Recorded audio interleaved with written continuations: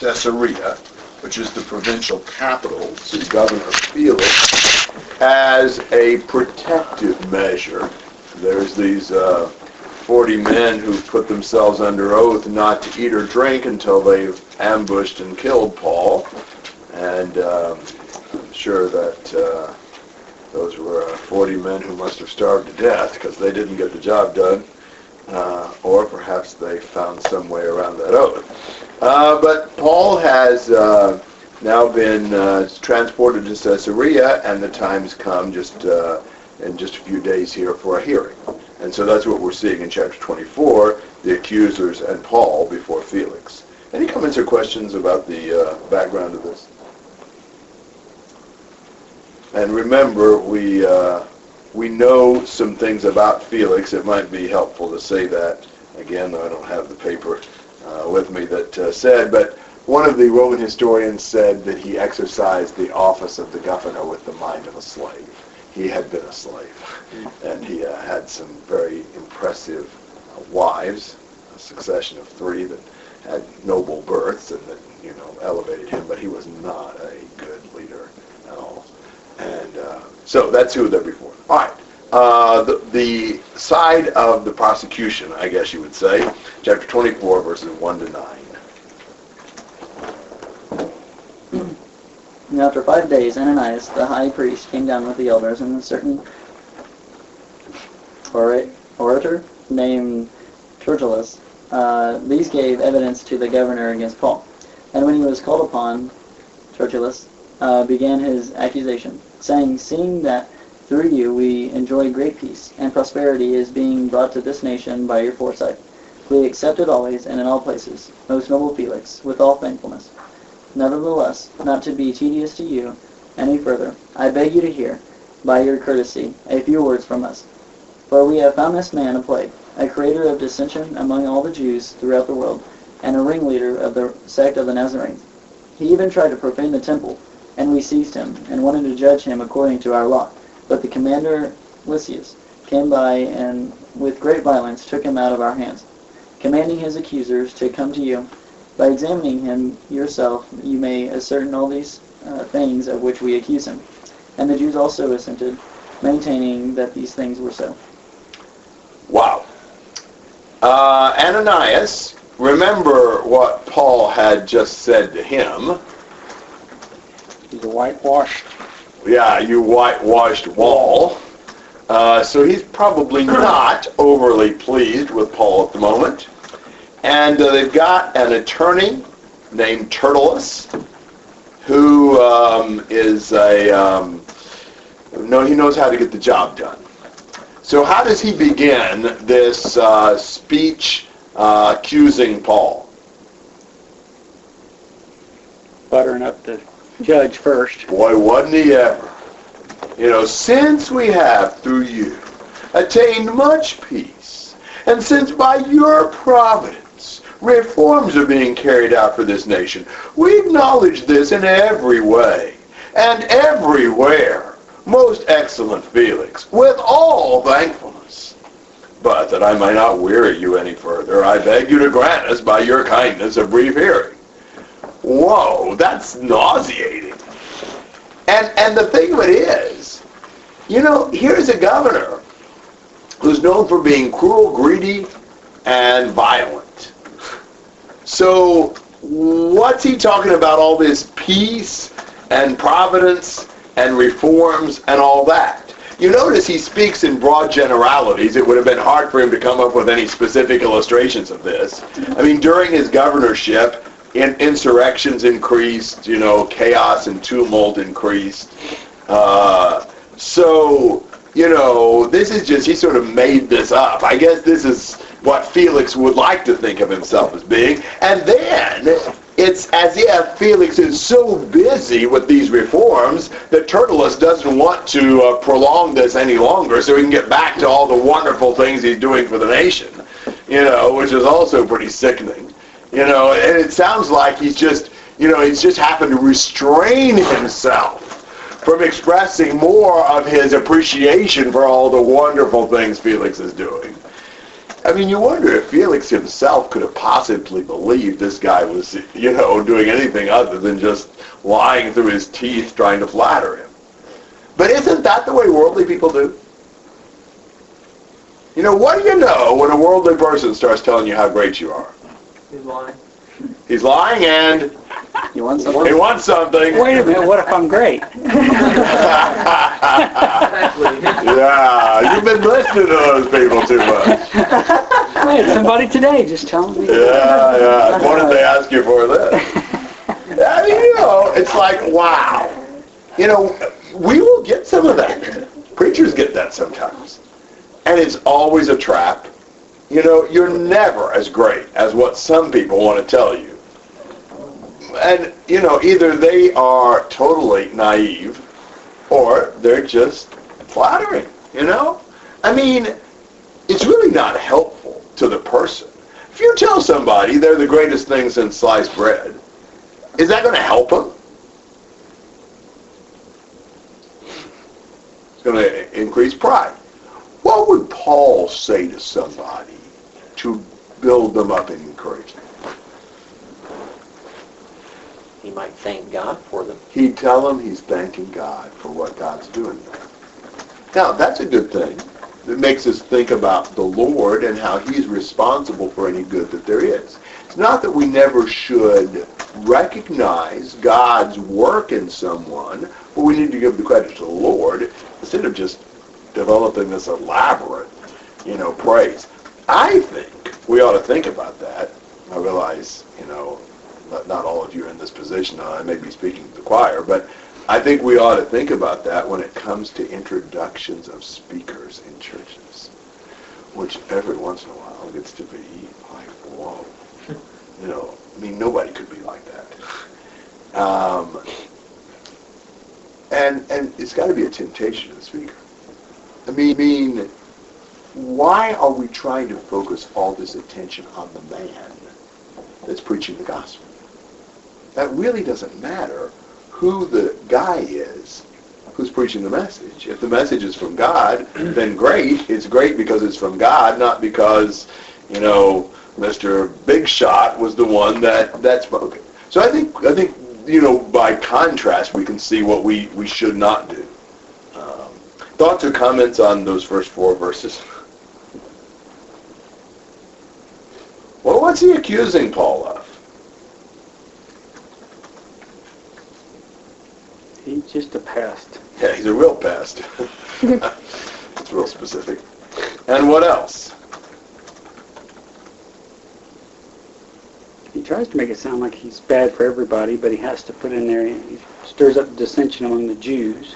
Well, and think about what he said to flatter Felix, that we have attained much peace through you. Here's a guy trying to, disturb the peace. He's constantly, trying to get things stirred up. And also he's a ringleader of the sect of the Nazarenes, whatever that might mean. It's rather non-specific as well. And there's one other specific charge that he makes against him. Yeah, this desecrating the temple. Remember that deal that they'd seen him in the city with an Ephesian Gentile? They saw him in the temple, Paul, and for whatever reason they assumed he brought this Gentile that was with him in the city into the temple, which was not true. You'd think you'd have to actually see the guy in the temple with Paul to make that, draw that conclusion. But so that's what they're, arguing. And don't you love the middle of verse 6? And then we arrested him. Would lynched maybe be a more accurate description? Arrested him, for crying out loud. Wow. And, what kind of evidence is Tertullus providing for all these wild-haired accusations? Oh, we get to that later. Yeah. Which is Paul saying there isn't. No, in verse 9, all the Jews joined in. Yeah, exactly. Yeah. There's our evidence. Yeah, exactly. He says a lot of stuff, but they're rather vague and non-specific charges for the most part, and there's no kind of supporting evidence to confirm what he's saying. how would there be? Comments?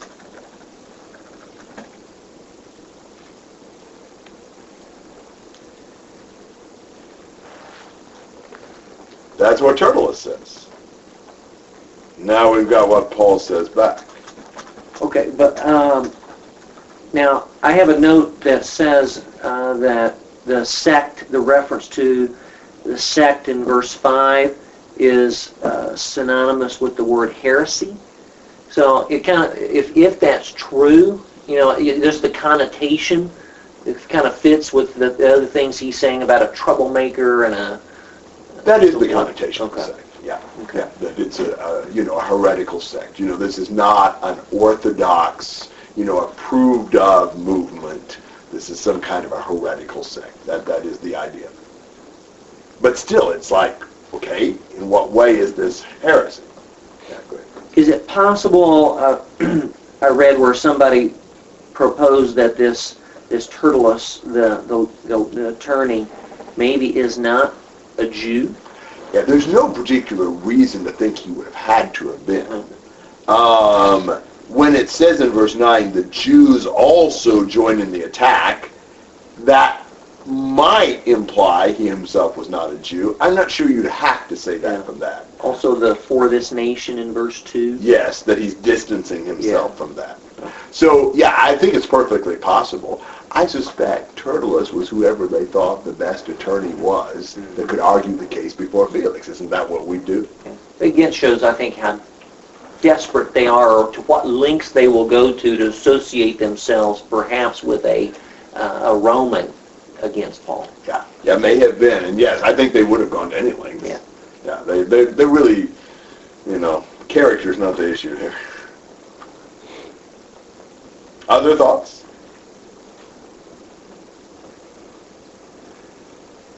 Well, what you really had are these three accusations. If you want to kind of sum them up, you've got this dissension thing. He's causing trouble. You've got this sect, this heresy of the Nazarenes, and then you've got this desecrating the temple. It looks to me like more or less Paul follows that outline as he responds here. I'm going to see if you can see that as we read this. So 11 to 21. Actually 10 to 21, sorry about that. And when the governor had nodded for him to speak, Paul responded, "Knowing that for many years you have been a judge of this nation, I cheerfully make my defense. Since you can take note of the fact that no more than 12 days ago I went up to Jerusalem to worship, and neither in the temple nor in the synagogue nor in the city itself did they find me carrying on a discussion with anyone or causing a riot. Nor can they prove to you the charges of which they now accuse me. But this I admit to you, that according to the way which they call a sect, I do serve the God of our fathers, believing everything that is in accordance with the law and that is written in the prophets, having a hope in God which these men cherish themselves, that there shall certainly be a resurrection of both the righteous and the wicked. In view of this, I also do my best to maintain always a blameless conscience both before God and before men. Now after several years I came to bring alms to my nation and to present offerings, in which they found me occupied in the temple, having been purified, without any crowd or uproar. But there were certain Jews from Asia, who ought to have been present before you, and to make accusation, if they should have anything against me. Or else let these men themselves tell what misdeed they found when I stood before the council, other than this one statement, which I shouted out while standing among them. For the resurrection of the dead, I'm on trial before you today." All right. So what's Paul's introduction to his defense? Does he say something positive towards Felix? You've been a judge or a governor for a long time. He says something positive. I'm glad to talk to you because you've been at this a long time. It's really, I think, probably the most positive thing you can accurately say. He's got some experience in the job.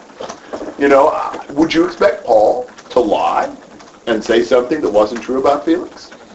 And given what we know about it, there wouldn't have been much else good to say about him. So, Paul says that. And now he starts making his defense. Now, this attack on him stirring up dissension among all the Jews, Look at 11, 12, and 13. When did he go up to Jerusalem? 12 days ago. 12 days ago. He'd been in Caesarea for 5. He hadn't been there long enough to stir up anything. Hardly time to organize a rebellion against Judaism.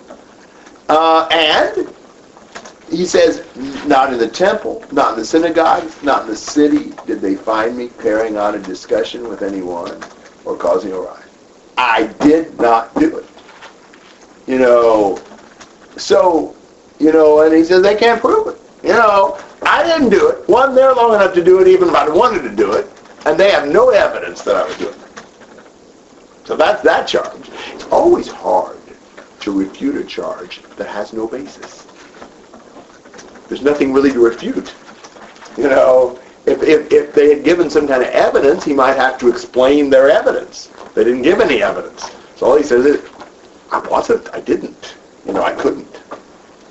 And then, regarding this idea of this sect, or heretical sect, of the Nazarenes, in verses 14, 15, and 16, he says, look, I admit this to you, that according to the way which they call a sect, I do serve the God of our fathers, believing everything that's in accordance with the law and that's written in the prophets, having a hope in God which these men cherish themselves, that there'll be a resurrection of both the righteous and the wicked. Christianity is not a betrayal of the Jewish faith. It is exactly what the fathers believed. It's exactly what the law teaches. It's the same principles that these guys themselves even believe. There's nothing heretical about it. So he confesses this. Yeah, he is a part of the Nazarene group, but there's no crime in that. That's just the fulfillment of everything the Old Testament was looking for. And then as far as the sacrilege of the temple, well, in verse 17, what was the real reason he'd come back? Fulfill a vow or something. Yeah, he made the offerings, but what else? Yeah, but not just that. What was his purpose for coming to Jerusalem in the first place? To worship. Not just to worship. What does he say? Wasn't it the vow? Is that not? Bring alms. Bring alms to my nation. What did that mean?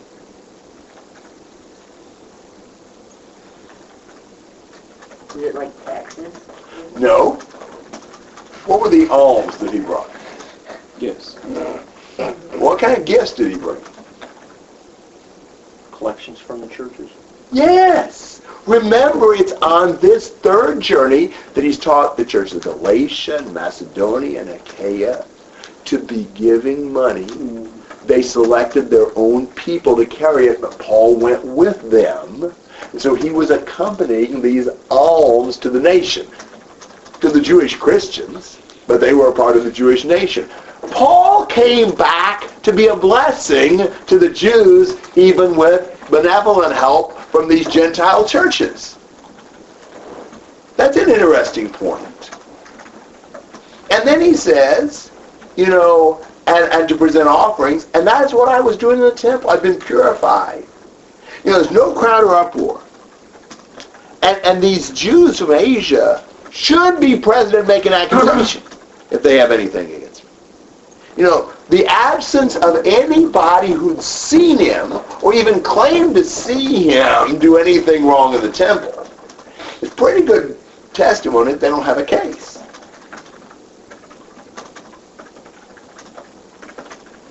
And so, he said, what about the only thing? Is that one time when I got before the council and I shouted out that I was on trial for the resurrection of the dead. Well, you remember what that caused. What did it cause? Yeah, split between the Pharisees and the Sadducees. If believing in the resurrection is a crime, half the Sanhedrin are criminals. That's the only thing you can say against him is that he claimed to believe in the resurrection and split the council. Besides that, this whole idea of, sedition, sectarianism, and sacrilege are all three bogus. charges against him. And I think he's done a good job of going through those one by one and just proving there's no basis in fact in any of those things. Comments and thoughts on all that? It's a pretty long speech. So this is the same, where you said they went through, Galatia and the rest already. It is the same reference he's making when you wrote to the Corinthians in 1 Corinthians 16, 1 and 2. Yes. Okay. Yes. 2 Corinthians 8 and 9, 1 to 15. Yeah. Shane. This is in verse 15. I have hope in God, which they themselves also accept there will be a resurrection of the dead, both of the just and the unjust. He says they believe that, but with the Sadducees, they wouldn't believe that, would they? Not the Sadducees, but the Pharisees. Well, he says that they, so I'm wondering why he would say they, as like a whole group. Yeah, well, obviously the Pharisees and the Sadducees, or perhaps, I don't know. I'm assuming he's just talking about those that, would believe in the resurrection. Notice there'll be a resurrection of both the righteous and the wicked. Not a resurrection of the righteous and 1,000 years later a resurrection of the wicked like a lot of people teach today. It's a resurrection of both righteous and wicked. Other thoughts and comments on that speech? Wasn't a Sadducees, wasn't the really only difference between Sadducees and Pharisees and Sadducees they didn't believe he even died, did they? I know they didn't believe in the resurrection, but did they believe that Jesus... Sadducees did not believe in resurrection. At all, period? Yeah, exactly. Oh, okay. It wasn't just Jesus. Oh, They didn't believe that men were raised. Okay. They didn't believe, according to chapter 23, they didn't believe in angels or spirits. Okay. They were kind of materialists, They didn't believe in a lot of stuff in the spirit world. Were they kind of like Pharisees? I mean, like they knew a lot about the scripture of the Old Testament. I mean, like... Well, yeah, these were kind of like social / political / religious clubs. And the Sadducees tended to be the aristocrats. The temple, like the priests and things, pretty much Sadducees. The Pharisees were more, associated with the people. Were they supposed to be kind of like elders? Well, the elders just refer to older men who guide the congregation.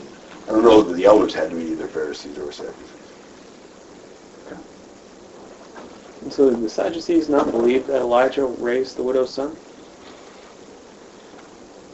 I don't know what they said. Gabriel ever existed, or anything? Yeah, I'm not sure what they did with all that. Didn't they only believe the first 5 books? There's that. Maybe I've read that. I've also read that wasn't true. I don't know which is right. I'm sure they do with everybody else that was the Bible and says it's not true. Yeah. I don't know if they would make that an exception or if they. I don't know. Paul mentions again his conscience in 16. I don't know if it's a similar purpose at this point. Yeah. In other words, he's still living in a blameless conscience based upon the law and the forefathers.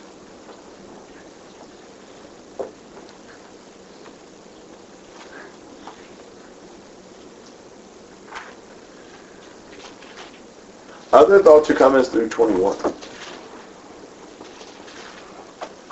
All right. 22 to the end of the chapter. But Felix, having a more exact knowledge about the way, put them off, saying, "When Lysias the commander comes down, I will decide your case." And he gave orders to the centurion for him to be kept in custody and yet have some freedom, and not to prevent any of his friends from ministering to him. But some days later, Felix arrived with Drusilla, his wife, who was a Jewess, and sent for Paul and heard him speak about faith in Christ Jesus. And as he was discussing righteousness, self-control, and the judgment to come, Felix became frightened and said, "Go away for the present, and when I find time, I will summon you." At the same time, too, he was hoping that money would be given him by Paul. Therefore, he also used to send for him quite often and converse with him. But after 2 years had passed, Felix was succeeded by Porcius Festus, and wishing to do the Jews a favor, Felix left Paul imprisoned. All right, so look at what happens. He's heard both sides. What's Felix's verdict? We'll take care of it later. Yeah. He postpones it until what? Until Lysias comes. Yeah, who was Lysias? The one that arrested him. The one that arrested him, the commander who sent Paul to Felix. And what he says is, you know, when Lysias, the commander, comes down, I will decide your case. Well, now, why does he need Lysias to come down to decide the case? I don't know, but Lysias must be pretty busy. Ah, yeah, good point. Well, it's a third party to corroborate or deny maybe parts of the story. I don't know that he would have direct knowledge about a lot of this, though. It is. That's what he's trying to imply. Why? I'll get him to come and give his side of the story. There was only one problem with Felix saying that. What's the problem? Why did it take to be you? Well, that too. Well, what's the initial problem with that? You know, when he says, listen, you know, I'll wait for Lysias to come down, you know, implying, well, I'll get his view on this since he was the one who was there. He wrote the letter. Yeah. He wrote the letter. Well, so So he already gave his. he already gave his view. He already says in 23:29, I found him to be accused over questions about their law, but under no accusation deserving death or imprisonment. So we know what his view was. That's just a smokescreen. That's just a delay tactic. I'll wait and listen to Claudius Lysias. He already had. So I think, you know, a lot of times we'll just come up with some kind of an excuse when that's not really the reason. I will put this off because, you know, stop and think about it. Is that the reason? So that makes it maybe makes it sound more reasonable to people who didn't know anything about the letter, which would be most everybody, you know, that he's going to wait. And so then, I don't know if Lysias ever came down. You'd assume he did at some point, but that didn't seem to take care of this. So, what else did Felix do after a time?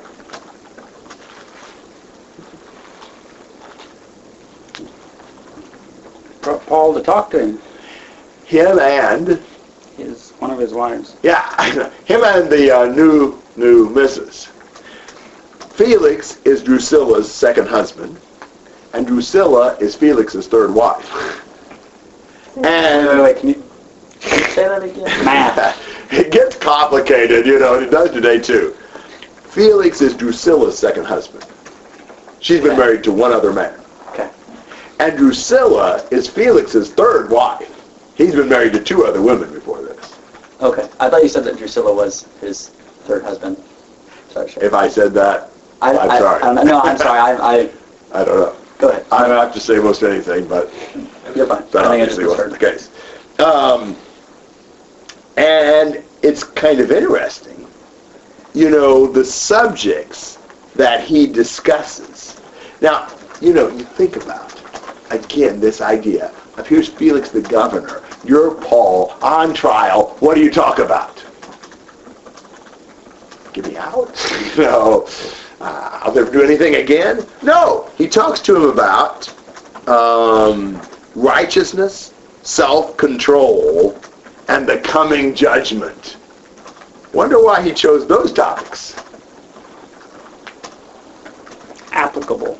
Yes, just exactly the three subjects they needed to hear about. So Paul goes on the offensive and preaches a sermon that steps on their toes in just the points where they're in trouble.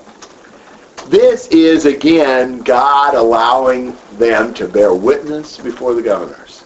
That's exactly what had been said back in Luke chapter 21, when he says in verse 12, but before all these things they will lay their hands on you and will persecute you, delivering you to the synagogues and prisons, bringing you before kings and governors. For my name's sake, it will lead to an opportunity for your testimony.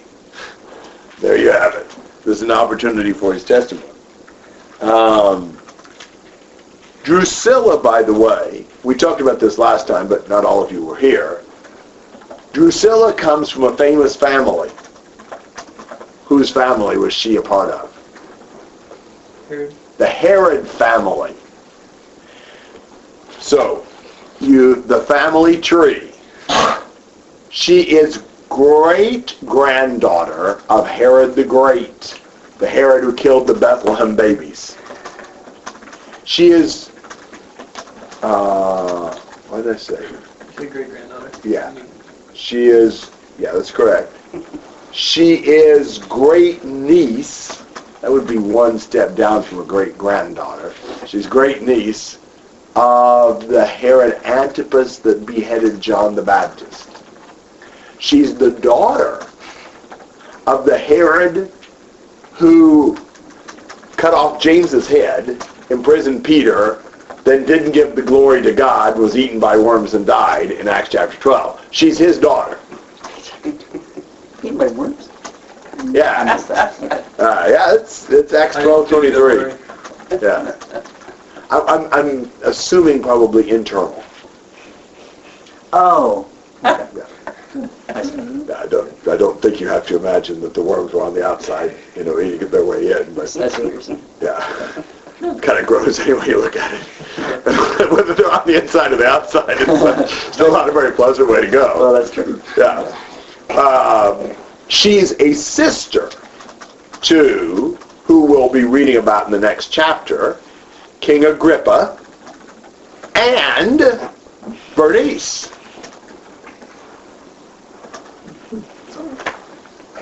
That's who she is.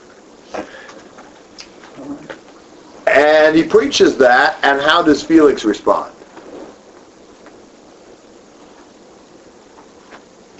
He was frightened. It scared him, but what did he decide to do?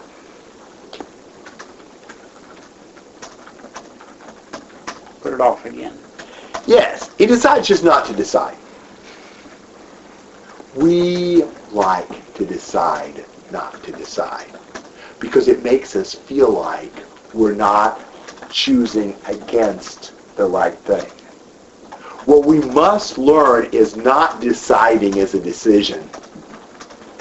The decision is you're going to do the right thing right now. Either yes or no. This idea, well, I'll do the right thing later, I don't know. You don't know either. But that's a decision not to do the right thing now. That's the only thing you can decide. You can't decide what you're going to do tomorrow. That's a cop-out. Ever decide you were going to do something tomorrow and you didn't do it tomorrow? Yeah, what's your percentages on that? Deciding to do something tomorrow just means I've decided not to do it today. That's true. That's all that means. And so he puts it off, saying, when I find time, I will summon you. Our desire not to do what's right often hides behind a busy schedule. Oh, I just don't have time to deal with this now. No, you don't want to deal with it now. That's a cop-out.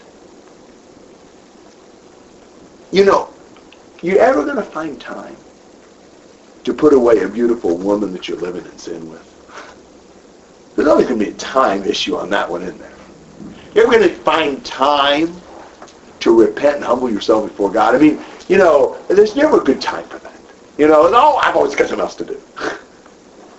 So that's what he does. He really deals with Paul's message just like he dealt with the trial. Not. And so, he calls for him, though. Listen to him preach from time to time. I think he kind of likes to get his toes stepped on. He sort of feels kind of purged, or at least it's painful. He also has another reason why he calls for Paul a lot, and what was that? Trying to get paid. Yeah. What about those alms? Wonder if he's kept any of those. So he'd like to get a bribe. I probably told you this story, although this is an encouraging story. In Brazil, a Brazilian brother, very good man, was the owner of a factory, a small woodworking factory. his 18-year-old cousin, who worked there, improperly fastened a piece in a lathe, and a piece of that wood shot out, hit him right here, and killed him. As a result of that, thankfully, he was a very good Christian, very good young man.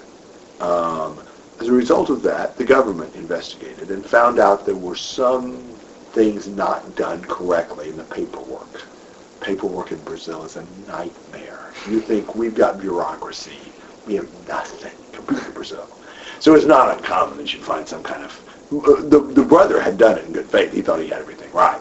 Well, they used that then to haul him into the police station over and over again. And basically tell him, look, you know, you're probably facing prison time, but we don't really want to do that. You know, we hate to do that to you. And the brother just kept telling them, well, look, you know, whatever you have to do, but I'm a Christian, and I can't pay your bribe. Well, one time, this went on several times. It was hard for him because, he was an elder in the church. He was kind of worried about even a bad name that, Christ might get. Elder in the church goes to prison, kind of a headline. But one time, they called him down again. He had his wife pray, and he called another brother and his wife and said, be praying for me. He went down there, they go through the same spiel, look, it could be this, it could be that, but we don't really want to do this to you. And he said, well, I'm sorry, I cannot pay your bribe. You'll have to do whatever you have to do. And the police officer that kept doing this with him said, well, okay, I'll ask you a favor. And the brother said, what? He said, would you pray for me and my wife? And that was the last they ever heard about that. Wow. Yeah.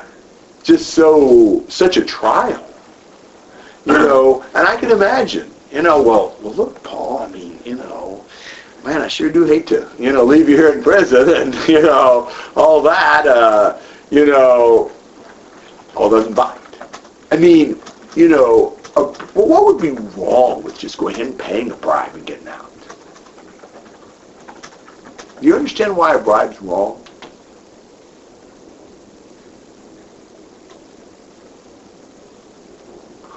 What would the idea of a bribe be? A bribe is supposed to be used for what? Influence the decision. So it's not really the right. Yeah. It's not the right answer. It's what you paid to answer. Exactly. You're trying to get the law to be bent, justice to be bent, so that you can get some kind of a illegal break. That's why it's a bribe. Mm-hmm. There's a difference between a bribe and, say, an application fee or, some kind of fee you have to pay, to get the permit or something like that. That's a legal fee you pay. This is under-the-table money to get justice not to be done. That's why bribery is wrong. It's trying to cause injustice to be done. Or at least what the person says is injustice.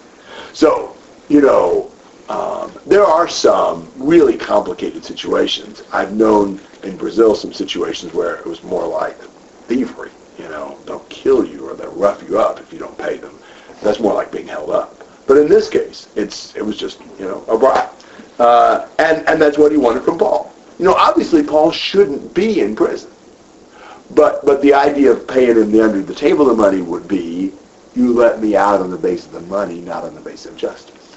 So Paul will do it. And after 2 years, Felix is removed. And, Porcius Festus comes on the scene, and Paul's still in prison. This is probably 59 when Festus became governor. So that gives us kind of a date to hang our hat on. All right, anything you want to say about chapter 24?